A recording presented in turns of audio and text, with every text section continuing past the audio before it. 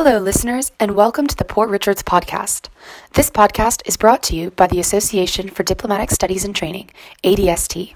For more, check out our website at adst.org. ADST, American Diplomacy, warts and all. Have you ever wondered how the Foreign Service learns foreign languages? The State Department has a sort of school for American diplomats, the Foreign Service Institute. These courses are designed according to the difficulty of the language. For instance, diplomats learn Spanish in Arlington, Virginia, in just 24 weeks. But to learn Japanese, diplomats are sent to a field school in Japan and attend classes for 44 weeks. But who designs these courses? You will now get to hear from Raymond Chambers, a Detroit native who went on to serve in World War II, then began his career in civil service. He worked as Deputy Director of the Haiti Binational Center from 1955 to 1957, then worked for FSI as Director of the Nice and Paris Foreign Language Institutes from 1957 to 1962. From 1962 to 1966, he worked as director of the Beirut Language School. And finally, from 1966 to 67, he worked as the dean of FSI in Washington, D.C. Let's listen in to Chambers' interview with Harry Rinston. I was one of those guys who felt that he had to do what everybody else did. It was expected of you, quote. Yeah. So I studied economics.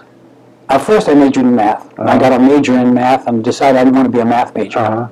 So then I shifted over to economics because there were all sorts of friends of my family were in banking and stocks and so forth, and I didn't like that.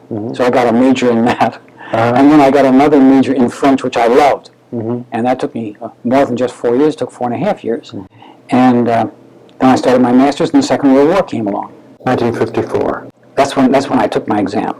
No, you're talking about the Foreign Service exam. Foreign Service exam. And I went down for the interview. USIS got a hold of me and said, why aren't you doing this? Why aren't you coming to help us in the Binational Center program? I said, okay, why not? I've had enough. And I went to Haiti as a deputy director.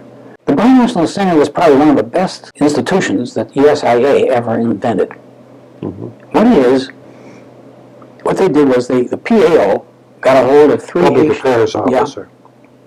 Haitian businessmen and 3 American businessmen in any community, and got them to say, we want to form a binational center.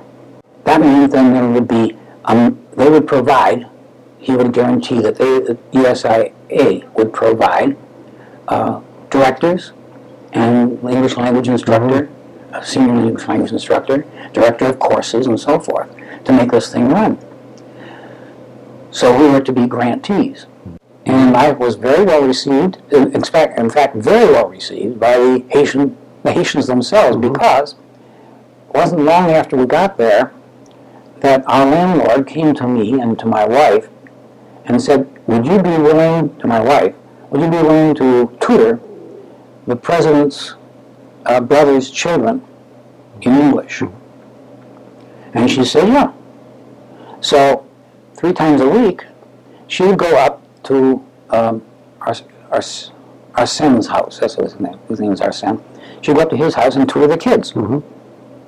And we got to know everybody. Everybody in Haiti who was of any account. The result was that within about 2 weeks after this started, even before that, 2 weeks after we got on post practically, we were invited to our future landlord's home to a party. And he sent a car for us.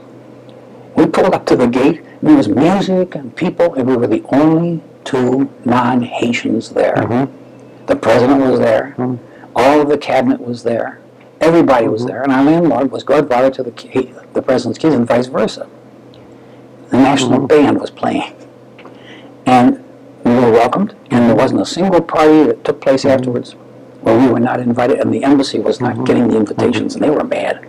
A lady from FSI who came down because we were enjoined, or that is the FSI was enjoined to start and develop language training programs throughout the world to standardize and offer language training at post and get these programs going. So she came down, a linguist, and she got the language training program in Haitian, Creole, and French going. And they said, well, you're interested in linguistics and acoustic phonetics, and they put us together and see how can you help her. I said, be glad to help, and I even set the program up so it could operate either at the embassy or at the Binational Center. And she said, "What are you doing here?" And I said, "Well, what I'm doing here is I'm working for the Binational Center program. I'll probably go to another country when this is finished." She said, "Don't do it. We need you." And so she went back to Washington. The next thing I knew, they had. She said, "We've got 3 positions now. We're going to have 10 more next year. Nobody to film." And this was that big push, after the Westernization of the Foreign Service, because we'd already started the Nice Language School. We'd started the German Language School and the Mexico City Language School, in addition to the hard language schools. And so she said, "Come on with us." And so I did it by telephone. In those days you could do a lot. Yes. And so I called up and I said, "No, I can't hold you down. I can't pin you down to this because I understand how things work. But if I leave one job because they're offering me stuff in South America, what's going to happen if you guys don't pick me up? Yeah. Can you give me can we have a non-conversation?" Yeah. And they did. And they said, "Yeah, you come here and we'll work it out." So when my tour was over, I resigned. That was like in November. In January, I started with FSI. Well, were you feeling the pressure around this time? The book, The Ugly American, came Yes, it came out in the 50s. which was sort of dragged the attention of the American That was all public part of it. to the fact that many of their diplomats weren't speaking the other languages, and when they claimed that the Soviet diplomats were running around playing the nose flute and speaking these esoteric languages. I mean, looking at it in retrospect, much of that was nonsense, but I mean, that was the picture that was being painted. But no, that was part of what I think provoked or promoted this analysis of where we were with foreign languages. And we were bad. We said, almost like the Brits, we said, if you don't speak English, we're not talking to you. But that changed in the 50s. And that's part of what it was all about, was to get rid of the image of the ugly American. And people have an officer say, "Hey, I can speak to them in their language," and the host country was very receptive to that. Eisenhower said, take a study of the Foreign Service and see what has to be done. Part of that study was, there are civil servants in the in the department who are performing as desk officers, who have never served overseas. They have no idea what it is to be a Foreign Service officer. I recommend, Riston, that this Foreign Service, this group of people become Foreign Service officers and serve overseas. So when that was passed, bing bong, overnight, we doubled the size of the Foreign Service practically.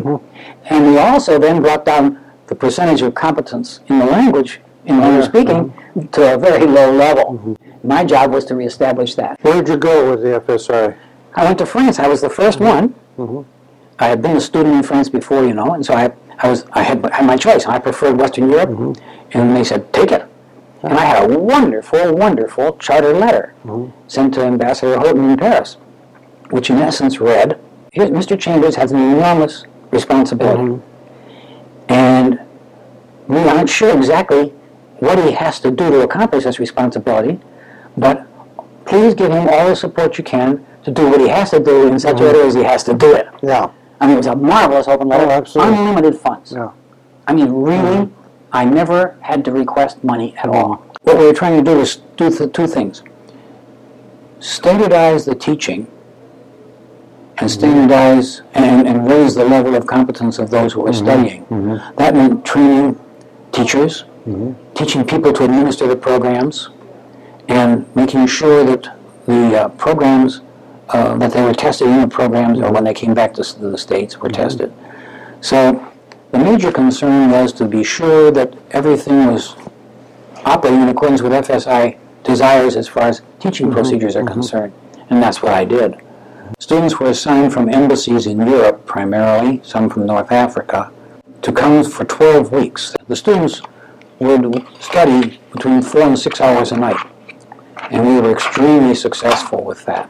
Well, what was the sort of the state of the art of training languages? We were using the audiolingual method, which had come out of the Second World War. That was the ASTP, Army Language School, language system, if you wish, which they developed, and which then the linguists, there were no such thing as linguists really until after the war. They evolved during the war, and at least as far as practicing linguists is concerned. And FSI got a hold of several of them and built the staff accordingly. We had a really good staff, and developed the audiolingual method for training in language. Now, what that means is we didn't teach them about the language, we taught them the language. Mm-hmm. We didn't teach them what the grammar was, per se, or what they were supposed to say. We taught them to speak as people speak and not as they're supposed to speak. Mm-hmm. And they learned the grammar, but they learned the grammar not before they learned to speak. They learned it by having learned how to say things, and then the grammar was extracted from what they had learned to say. Now, that didn't happen overnight. From 46 to 58, for instance. It was an evolution, and it was rough. There were some things, some people were just memorizing sentences and didn't feel they could say anything because nobody was there to help them draw the paradigm of what they really had learned. By 1958, we were drawing the paradigm for them because we made the assumption that they're going to draw it themselves, and they're not. You see? So by 58, we were in a position, 57, 58, we were in a position to say, we'll draw the paradigm for you. You're educated, you're intelligent, we'll draw it for you so you can see that what we're teaching you, the dialogues we're teaching you, and the substitution drills we're teaching you are helping you learn how to conjugate this verb. And so that's what was happening. And by that time, it had become established. But it was over a period of time.